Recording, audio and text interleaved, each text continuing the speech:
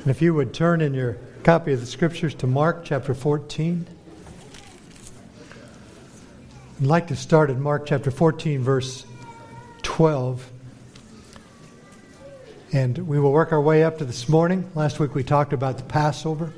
And this morning we're going to look at this beautiful thing called the Lord's Supper, or the communion, and what Christ was accomplishing through that, what that means to us. Verse 12 in chapter 14, now on the first day of unleavened bread, when they killed the Passover lamb, his disciples said to him, "Where do you want us to go and prepare that you may eat the Passover?" And he sent out two of his disciples and said to them, "Go into the city, and a man will meet you carrying a pitcher of water. Follow him. Wherever he goes in, say to the master of the house, 'The teacher says, where is the guest room in which I may eat the Passover with my disciples?' Then he will show you a large upper room, furnished and prepared. There make ready for us." So his disciples went out, and they came into the city, and found it just as he had said to them, and they prepared the Passover. In the evening he came with the 12. Now as they sat and ate, Jesus said, "Assuredly I say to you, one of you who eats with me will betray me." And they began to be sorrowful, and to say to him one by one, "Is it I?" And another said, "Is it I?" And he answered and said to them, "It is one of the 12 who dips with me in the dish. The Son of Man indeed goes just as it is written of him, but woe to that man by whom the Son of Man is betrayed.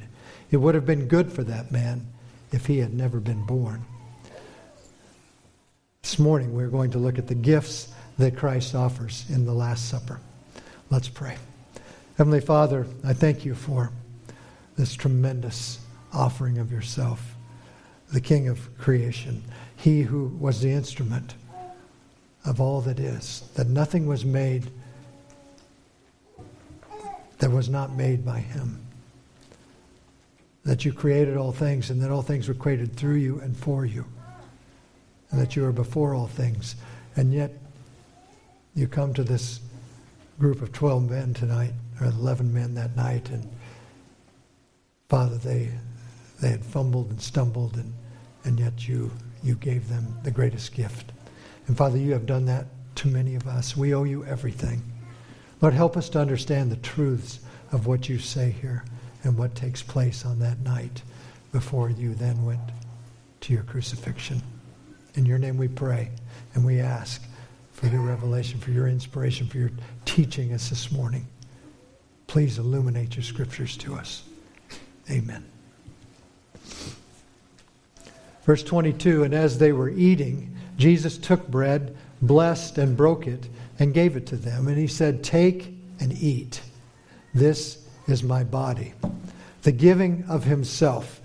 This is the Passover celebration that we started last week, and it is a continuation of what has been going on there. If you remember a little bit to last week, the Passover celebration would have these elements to it. It really was divided into 4 parts, each part ending with a cup of wine. And in the midst of it all, they sang what were called the Hallel Psalms. Psalms 113 through Psalm 118. Now that first part of the Passover was when the family head would pronounce a blessing over the celebration and the wine, and it would be followed by a ceremonial hand washing. Secondly, after this, the food was brought in, and one of the children would traditionally ask the head of the household, the father, "Why is this night different from other nights?" And in response, the father described the exodus from Egypt, essentially given there in Deuteronomy 26, 5 through 9.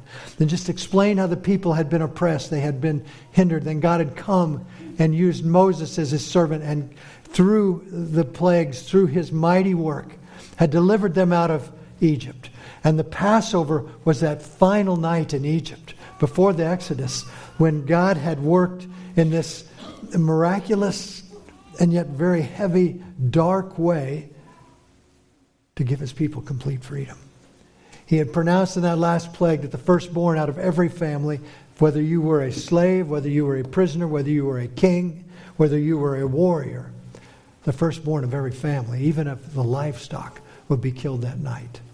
And the way to escape that angel of death was to take this Passover lamb, and we've looked at some of the requirements of that lamb, that it be a year old, that it be without spot or blemish. It could be a goat, it could be sheep. But if you'd take that year-old lamb and you would then offer it to God, take the blood from that lamb and put it over your doorposts. At that point is what we call the Passover. Why it's called that? Because the angel of death would pass over the home that had the symbol of death of that lamb on its doorposts. And his father would explain that to the family so that every year they would be renewed in their marvel at who God is and what he had done and how he had cared for his people. Then they would follow that with the singing of Psalms 113 through 115. The third step, the father would offer prayer for the bitter herbs and the stewed fruit, symbolizing Israel's captivity in Egypt and the difficulty and blessing of their exodus. And then the family and the guests partook of the meal, which included the roasted lamb. The final part, prior to midnight, would be the singing of Psalm 116 through 118 and a final cup of wine to finish it off. Now, what is taking place at this moment in verse 22 appears to be the third part of the Passover.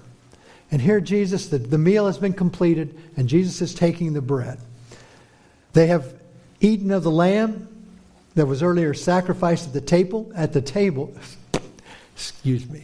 temple.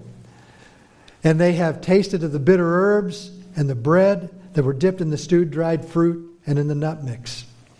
Now, one thing we're not absolutely sure of as we look at the Gospels is where is Judas at this point. If Matthew, Mark, and John are writing chronologically, then Judas is gone. He has already left, as Jesus had said to him, what you must do, go and do quickly. He has left and set about the betrayal of Christ to the authorities. But we're not absolutely sure because in the book of Luke it appears that perhaps he still is there at this time. So we don't know, and I don't want to make a huge deal of that.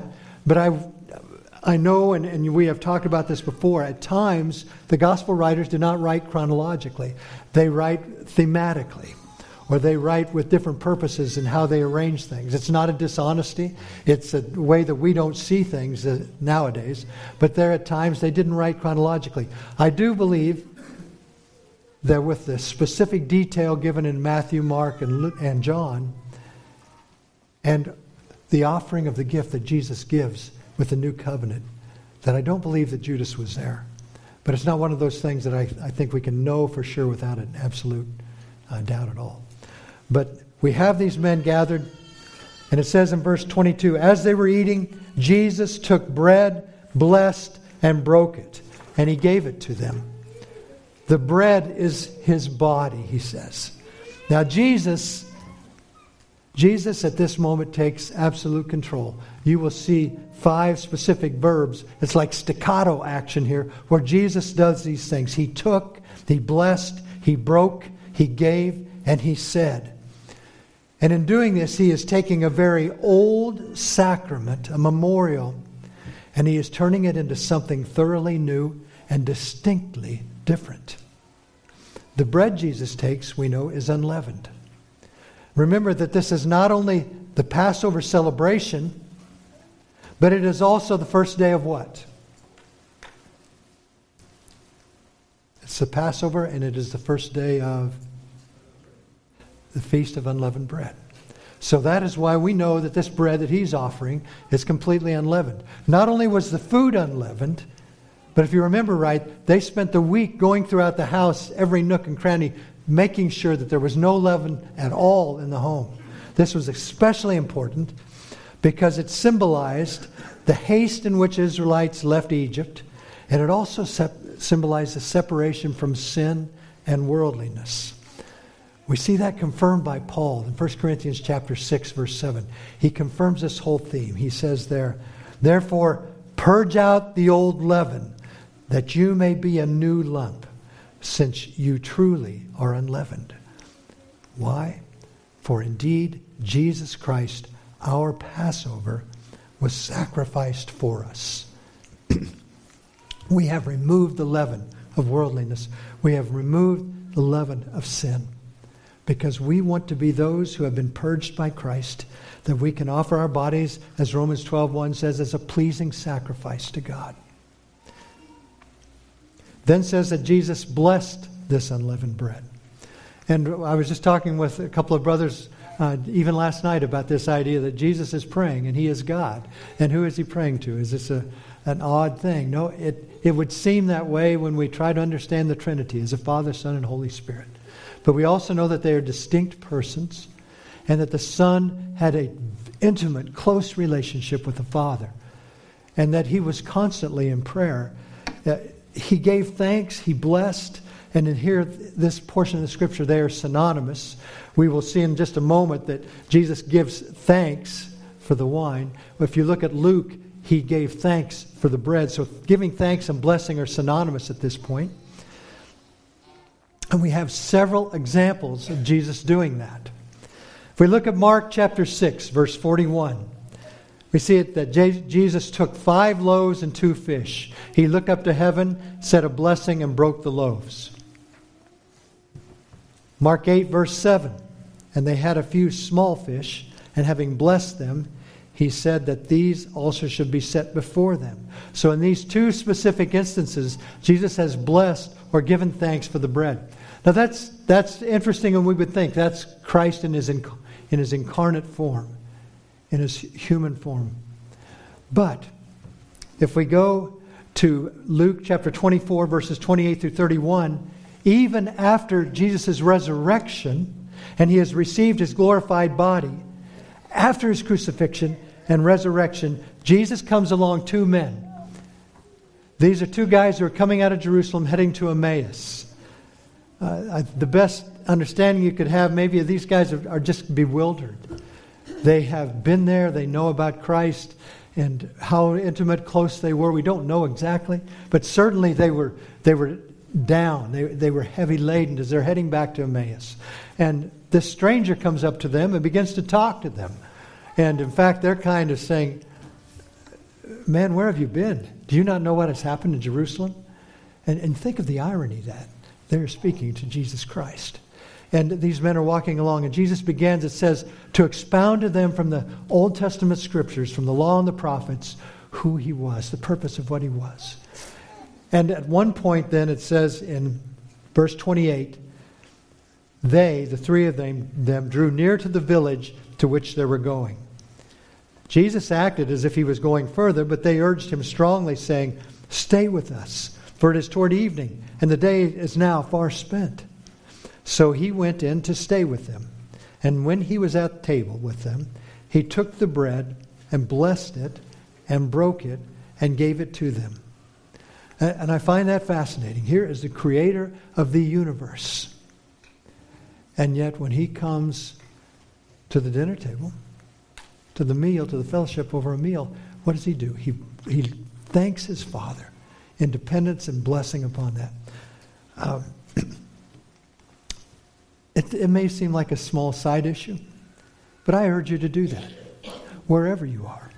Publicly, privately, be constantly thankful for this great God that we have. We take so much for granted. Jesus took nothing for granted.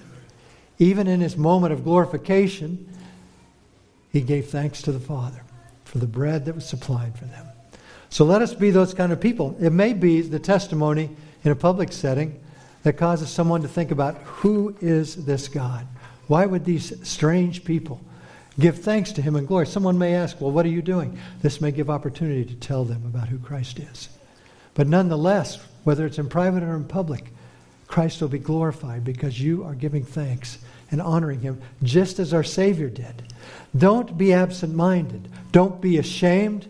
Don't be in too big of a hurry and neglect to do what even the Son of God did while He was on earth. Give thanks to our Father for meals, for His abundant blessings regularly. Jesus did, and He was the Creator. Then we read that He took that bread and He broke it, or He divided it. And there's some debate as to whether this is symbolic of Jesus' body being broken or not. Now we know that the Scriptures tell us that the body or the bones of Christ would not be broken. And it is miraculous that that took place. But not a single bone of the body of Christ was broken in His crucifixion. But if we read through the detail, the excruciating detail of the last 24 hours of Jesus Christ's life, we know that His body was severely injured in about every imaginable way that you could think of. That was our Christ. Whether this represents actually the broken body, I don't know. Sometimes we tie things in, and maybe it is, maybe it isn't. But part of it is He broke the bread, which is the only way He could give this one loaf to 12 different people. So He broke it and divided it up. And then it says He gave it to them. Now this is Jesus Christ personally giving each of His disciples of Himself symbolically in this bread. So He has blessed it, He has taken it, blessed it, broke it, and He has now given it to them. But now comes something very important. It says, and He said to them. Now He will give them the explanation of this groundbreaking truth. This is something that they have never imagined, that they have never heard. Now we have grown up with this constantly. And we have seen it in some of the churches we grew up in. We saw the Lord's Supper every Sunday. Others on a quarterly basis. I know a particular church that does it twice annually. And one might think, well, that seems to be rather inappropriate.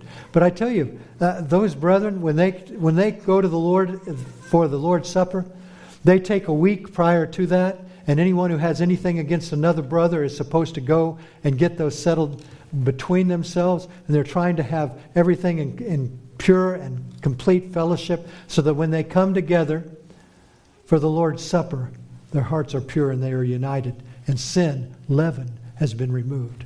So I'm not one to be critical necessarily of each one. What I probably have to do is be critical of myself. How many times have I seen this and I enter into it with such a shallow mind?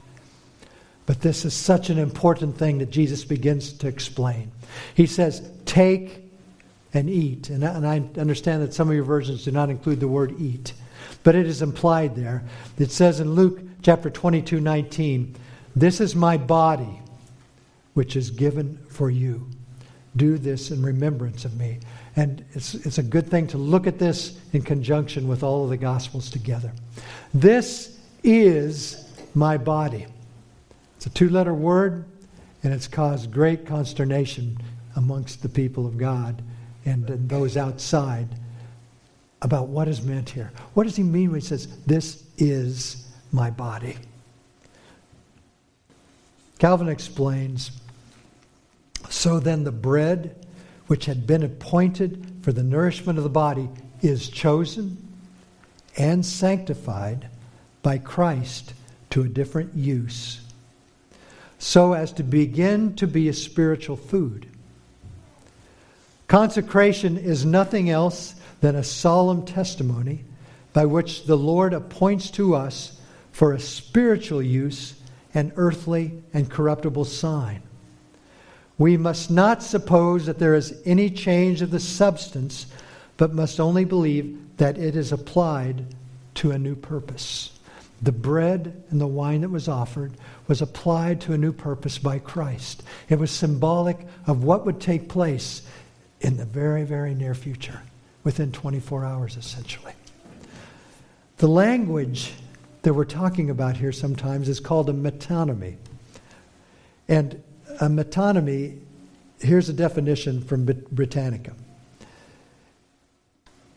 It is a figure of speech in which the name of an object or concept is replaced with the word closely related to or suggested by the original. An author might say, I am studying Shakespeare, meaning that he is studying the works of Shakespeare, but not literally studying Shakespeare. An example from Shakespeare would be Mark Antony's speech with Julius Caesar, in which he asks of his audience, lend me your ears. And we understood what he meant there. Nobody was ripping it off and throwing it at him. They were listening to him because they understood the symbolism. We see this often in the Scriptures this morning. And I appreciated one of the songs that we sang, and I don't know what led Dave to choose that one, but John chapter 10, verse 7. Jesus again said to them, truly, truly, I say to you, I am the door of the sheep. Now, If we were to take this literally, as a literalist would, then we would assume that Jesus is a door with a handle, perhaps hinges. And the people that come in are not actually people, they are sheep. But we know that that's not the case. This is metonymy. It is giving us a symbolism to help us understand the concept of who Jesus is as the door. He is the only way. Remember that he said, I am the way, the truth, and the life. The door illustrates that principle. Let me give you a couple of more. 1 Corinthians 10, verse 4. And all drank from the same spiritual drink, for they drank from the spiritual rock that followed them. And the rock was Christ.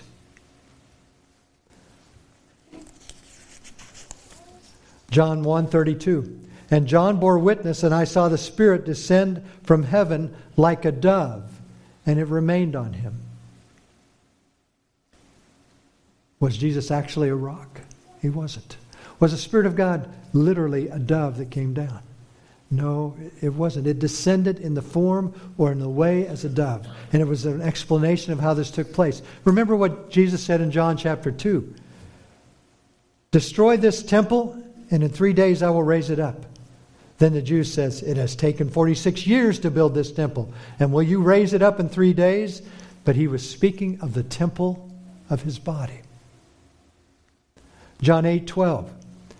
Jesus spoke to them saying, I am the light of the world. Whoever follows me will not walk in darkness, but will have the light of life. Does that mean that all of those who followed Jesus, all those disciples, could go out at 2 o'clock in the morning and never need any sort of a torch to light the way? It does not mean that.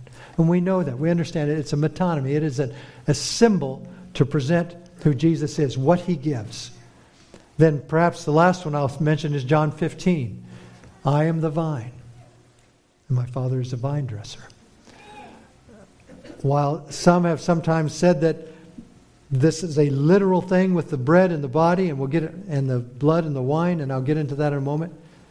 Probably I've never heard a single theologian say that Jesus literally was a vine. We know that's not true. And we know that God is not this giant gardener with pruning shears that comes along. And yet it strikes our heart because we grasp something deeper than we would have otherwise. We understand it. We want to abide like a branch abides in the vine. In the Lord's Supper, then, we must not confuse the spiritual blessing with the sign. The bread is not Christ, but it represents a truth Christ is declaring. Now, that brings us to the word that has been mentioned many times when we talk about the Lord's Supper, and it's the word transubstantiation. Some of you are very familiar with that from your background in Roman Catholicism. Transubstantiation is a misunderstanding of what takes place here, and it believes that the bread and wine literally become the flesh, body, and the actual blood of Jesus. And it only appears to be bread and wine. It's held by Roman Catholics. It's held by those who are with Eastern Orthodoxy. One of the writers, in responding to this, said, they would have the sign to be a false and delusive appearance of bread. You see what he's saying there? Why would God have it appear still to be bread if in actuality it is not? He goes on, what then will the thing signified be but a mere imagination? Hence, if there must be a correspondence between the sign and its reality, it is necessary that the bread be real, not imaginary, to represent Christ's real body. And I ask, in view of that, does Christ present a sham, a charade in the bread and the wine? He does not. It is symbolic. It is to point us. It is to represent or to symbolize what he is doing in this moment. And then this is building up, and it's some kind of groundwork I think we need to understand as we look at literally what he is giving to us. Verse 23 says, then he took the cup, and when he had given thanks, he gave it to them, and they all drank from it. And he said to them, this is my blood of the new covenant, or of the testament, which is shed or poured out for many. Jesus gave thanks. It's the word that we get Eucharist from, Eucharisteo. And it means to be grateful. It's really a pretty simple word. It means to give thanks or to be grateful. And that's what Jesus has done over this cup. And then he tells them in Matthew 26, not only does he give it, he says, drink from it, all of you. And Mark then tells us, and they all drank it. So when he says this, what is he talking about? This is my blood. This, as we look at the scriptures, is a covenant. This that he's talking about, this blood or this cup of the vine, is the covenant represented in his blood. His blood will accomplish this. It is a testament. A covenant involves promise. It is a promise. It is a commitment initiated and kept by God himself. God is the one who initiates this. God brings it, and God sustains his people underneath it.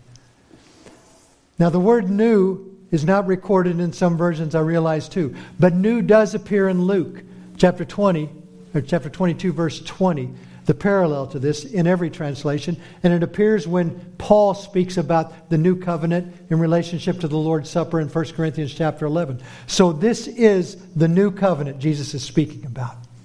Now, it is not new because it has never been heard of or is completely unknown.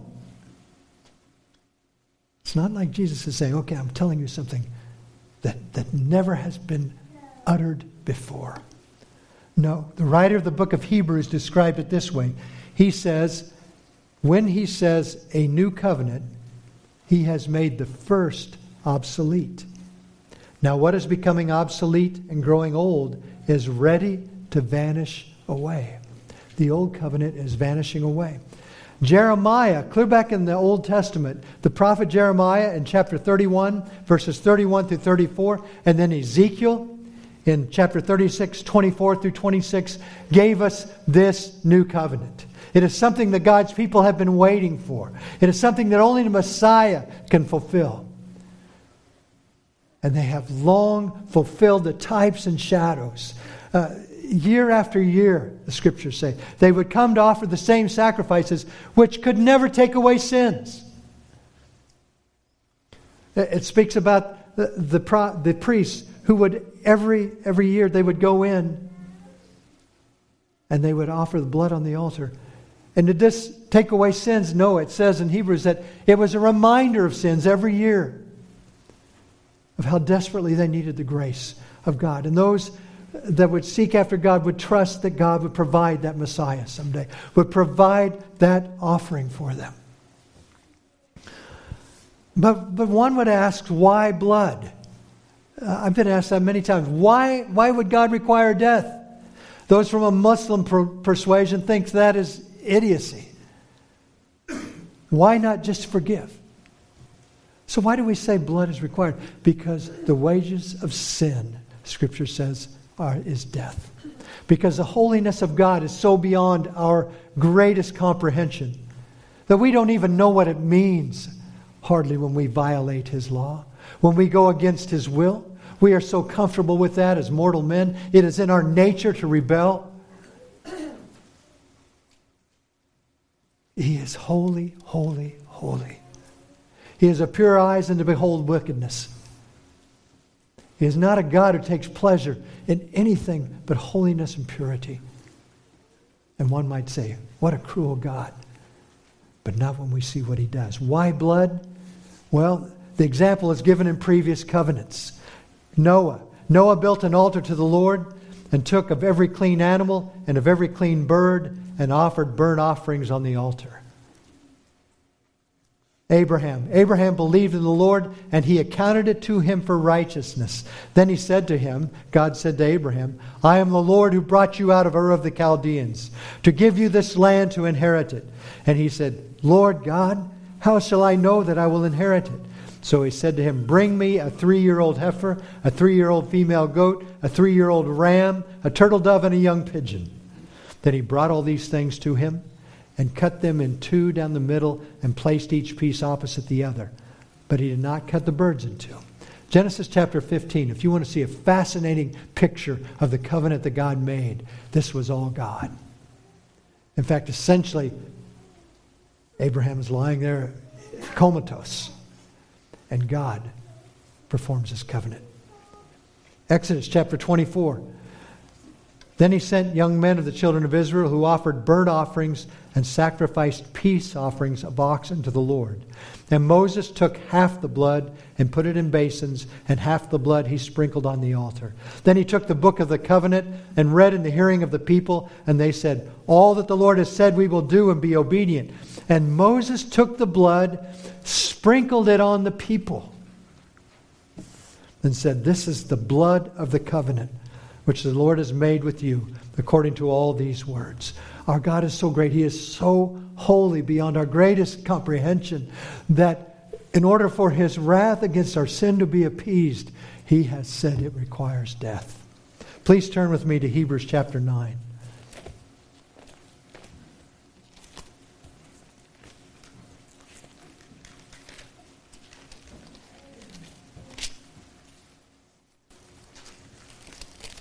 Hebrews 9, verse 18.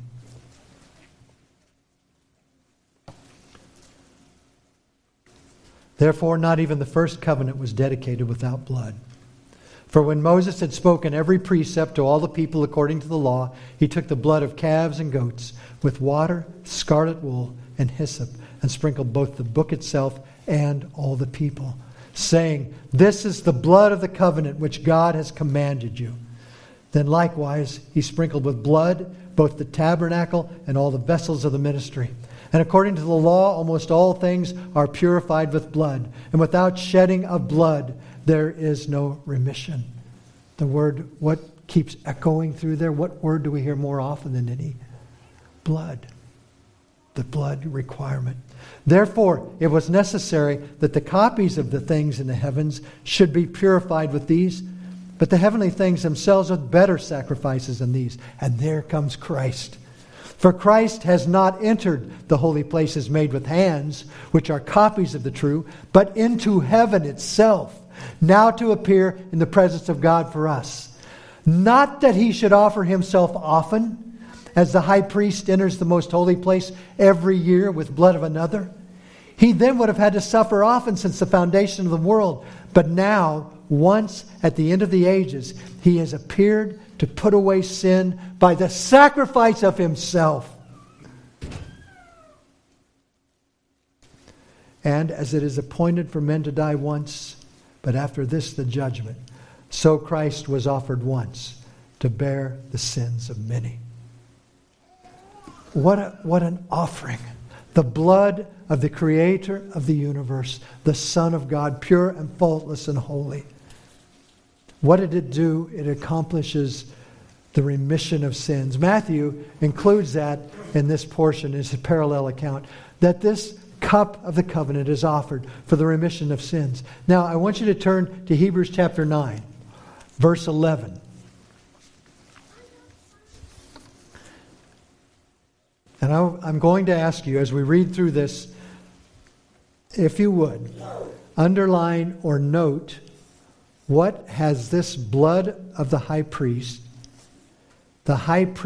own blood mentioned here in verses 11 through 15, what has it accomplished or gained? And then I want to ask, as we read through it, be students of the Word, what do we see the blood of the high priest has accomplished? Beginning with verse 11. But Christ came as high priest of the good things to come, with the greater and more perfect tabernacle, not made with hands, that is not of this creation. Not with the blood of goats and calves, but with His own blood. He entered the most holy place once for all, having obtained eternal redemption. For if the blood of bulls and goats and the ashes of a heifer, sprinkling the unclean, sanctifies for the purifying of the flesh, how much more shall the blood of Christ, who through the eternal Spirit offered Himself without spot to God, cleanse your conscience from dead works to serve the living God. And for this reason, He is the mediator of the new covenant by means of death, for the redemption of the transgressions under the first covenant, that those who are called may receive the promise of the eternal inheritance. The eternal inheritance. What does that tell us the blood has accomplished? Just give me a few things. What do you see there?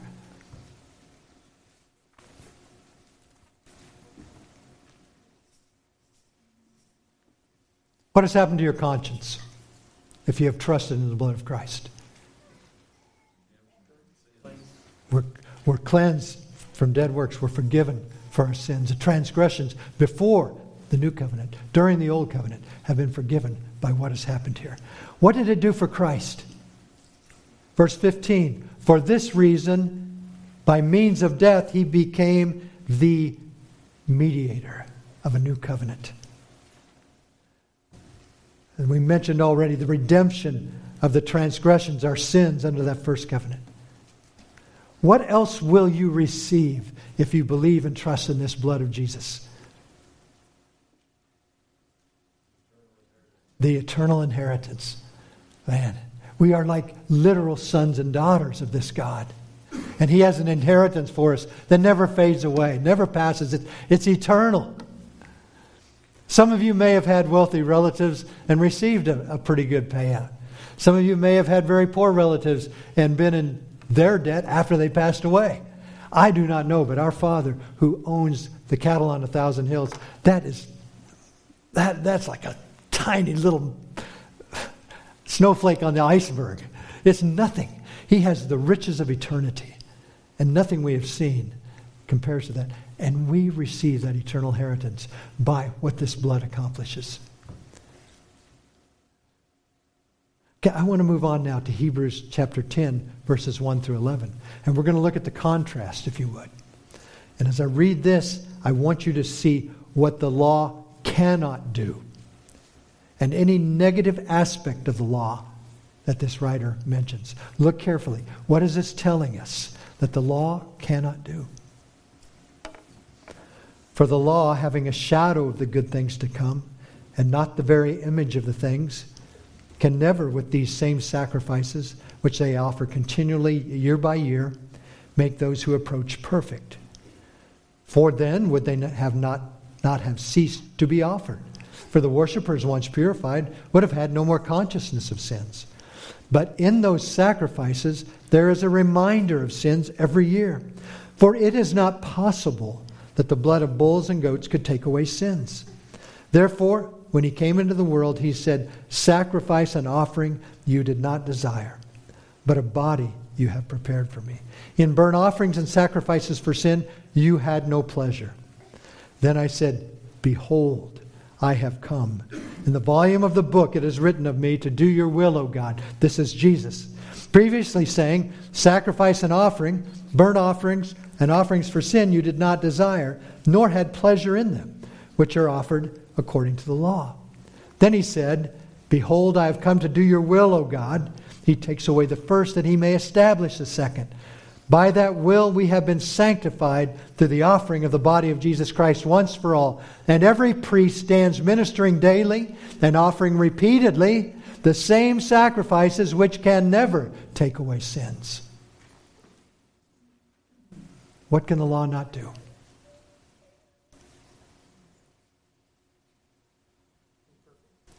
Pardon? Make perfect. It cannot make perfect. It cannot. And that is what's required. What else can it not do?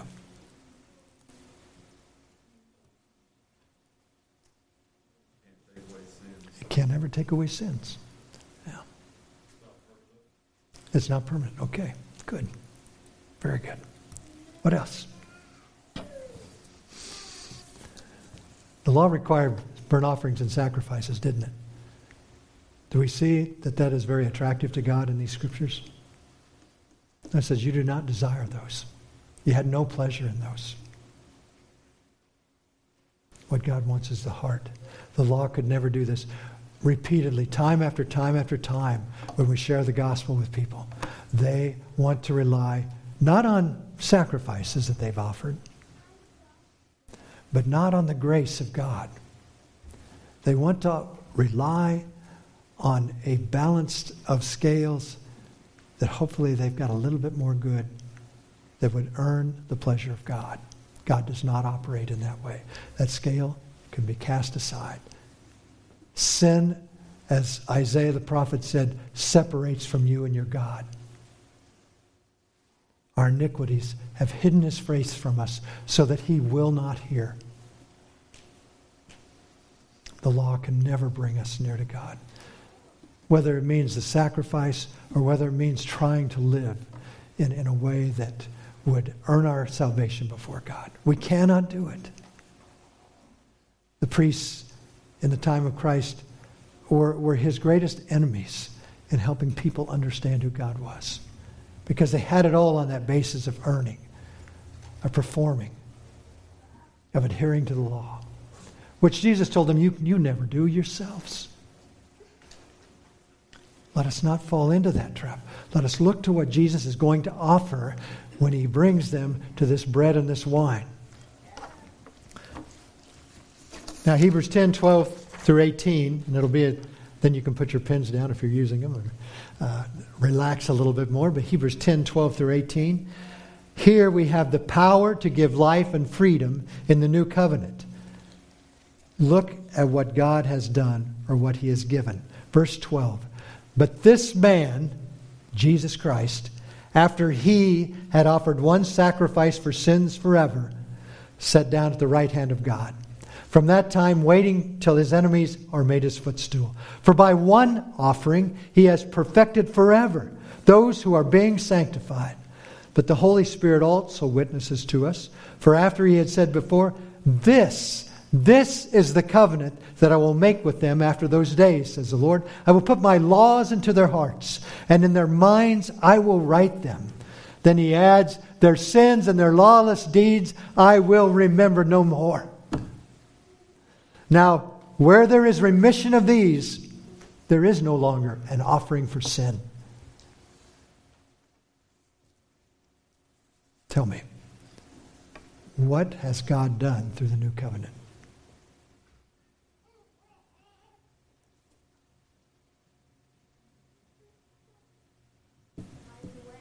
He's provided a way. Amen. A way from what? To know him, to be his, to have the life that will be accepted by God the Father through this new covenant. He has provided a way for us to know the law. He has provided a way for us to have our sins removed completely. And Kyle mentioned temporary. What does it say about this covenant? It is eternal. It is forever. Our sins are gone. They have been paid for fully.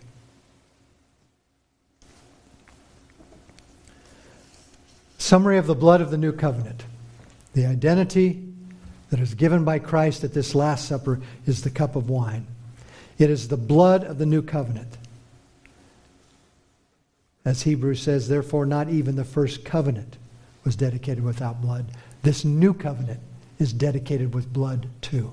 But blood far greater than the blood of bulls and goats. The means for this covenant, this blood, is to be poured out. It is to be shed. Edwards writes, the phrase poured out for many, although it is symbolized in the pouring of the wine, becomes reality, not in the wine of the upper room, but in Jesus' death on Golgotha. You see, the wine that Jesus is pouring out into these cups for these men is literally wine. It is, and it represents something far greater. It represents what will happen really in just one day's time, as this one pouring the wine will be the one whose blood is poured out in payment for the sins of all of his elect. Those that will trust in him, sins will be paid for on that cross. That blood is being poured out like this wine. And thirdly, the scope. It says, for many. And then in Luke it says, for you. So there is a personal touch on this. That blood is poured out for you, Cameron. For you, Mark. That blood is poured out for you, Ethan. That blood is poured out for you, Genesis. If you are his, if you will trust in him. That blood has been poured out for many. And it has been poured out for you personally. Isaiah 53 verse 11 says, he shall see the labor of his soul. This is Jesus being prophesied hundreds of years before he would ever hit that cross. He shall see the labor of his soul and be satisfied. By his knowledge, my righteous servant shall justify many. For he shall carry their sins, their iniquities. Hebrews chapter 2, verse 10. For it was fitting for him, for Jesus, for whom are all things, and by whom are all things, in bringing many sons to glory, to make the captain of their salvation perfect through suffering. Revelation chapter 7, verses 9 through 14.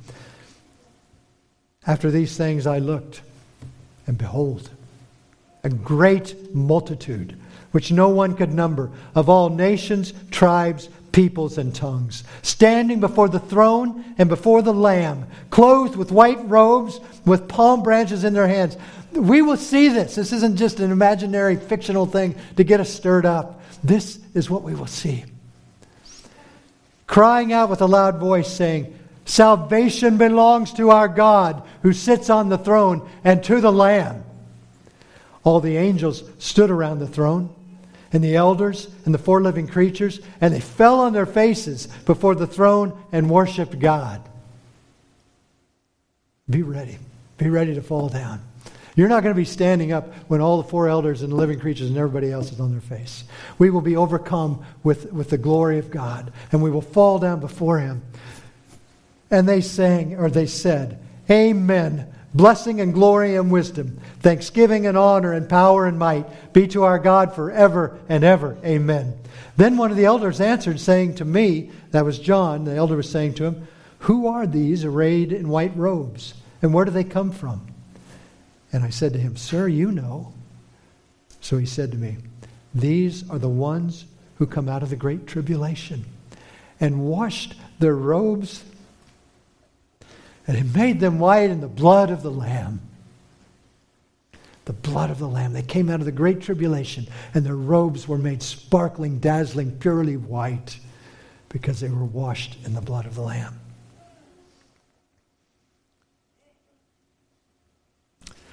Verse 25. Finality and promise.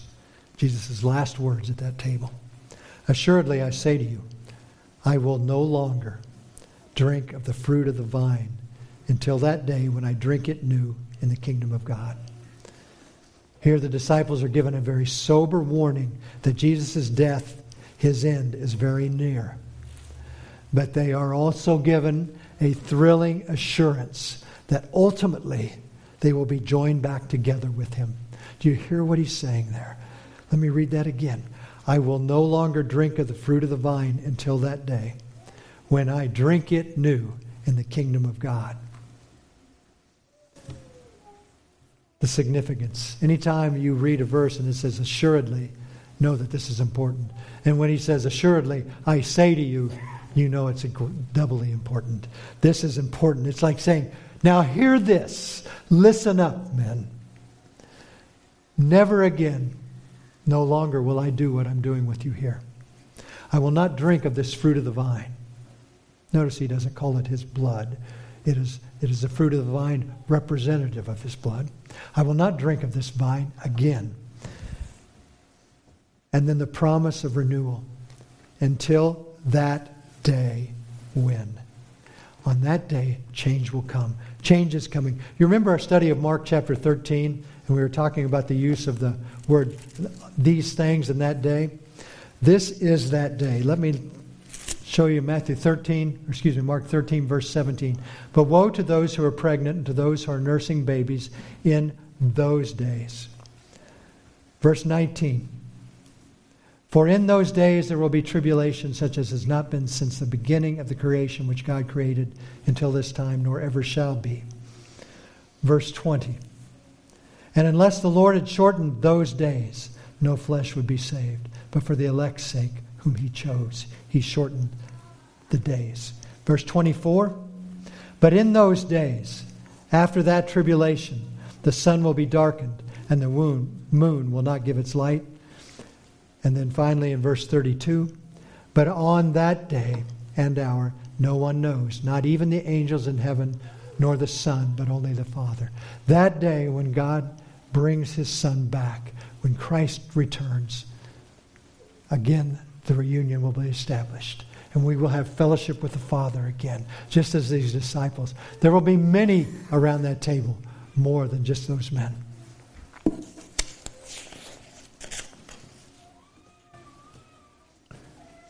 So we have the promise of renewal. We have the condition until that day. The communion in Matthew, he adds the phrase at the end, drink it new with you. So we have the communion and we have the consummation in the kingdom of God, or in my Father's kingdom.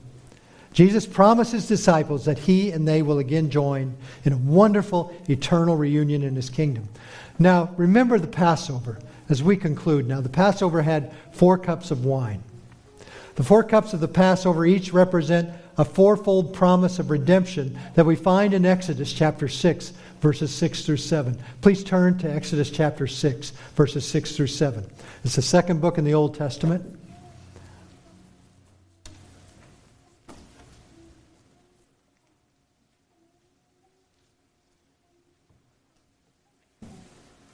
The Lord says to Moses in verse 6, therefore say to the children of Israel, I am the Lord, Yahweh.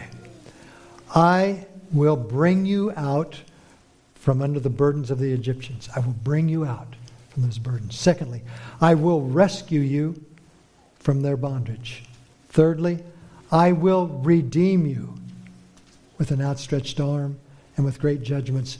And then fourthly, I will take you as my people and I will be your God. In this Passover that has been transformed into the new covenant redemption, Jesus uses the third cup of wine, and it appears that he does not take of the fourth. He uses the third, representing his redeeming atonement that would soon purchase his children out of sin and death. Redeem means to buy back. Redemption is a fancy way of saying, I'm purchasing those slaves. I'm going to own them now. Jesus has done that with his blood. That was the price he paid. And those who trust in him, who follow Christ, belong to him. They have been purchased by this blood. I want you to turn, if you would, to Colossians 1, and this will be the closing portion of the message this morning. Colossians 1 is one of the most beautiful renderings of who Jesus Christ is.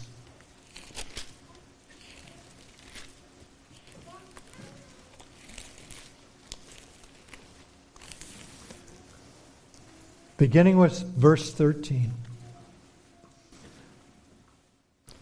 And imagine, if you will, a diamond that has facets all over it that catch the light and make it beautiful. And you look at that and you see this diamond. This is the diamond of Christ presented with many facets. Think of them as we read. This is Jesus, this is Jesus, this is Jesus. He has delivered us from the power of darkness and conveyed us into the kingdom of the Son of his love, in whom we have redemption through his blood, the forgiveness of sins. He is the image of the invisible God, the firstborn over all creation. For by him all things were created that are in heaven and that are on earth, visible and invisible. Whether thrones or dominions or principalities or powers, all things were created through him and for him. And he is before all things, and in him all things consist. And he is the head of the body, the church, who is the beginning, the firstborn from the dead, that in all things he may have the preeminence. For it pleased the Father that in him all the fullness should dwell. Now listen to the last part. This is so glorious of this God. But look what he does. And by him, by Jesus, to reconcile all things to himself by him, whether things on earth or things in heaven. How? Having made peace through the blood of his cross. Having made peace through the blood of his cross. Now you can probably say 1,000 things about the Lord's Supper, but the most important thing we could say as Jesus has given us himself. And he has poured out his blood in this new covenant to purchase us. And we have peace with God.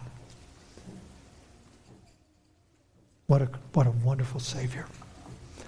I hope that as we continue to celebrate the Lord's Supper, that we will be ever mindful of that.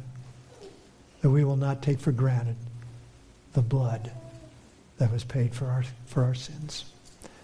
And if you have not trusted in Christ, if you continue to resist him, know that you're not in a neutral ground. Jesus put it this way.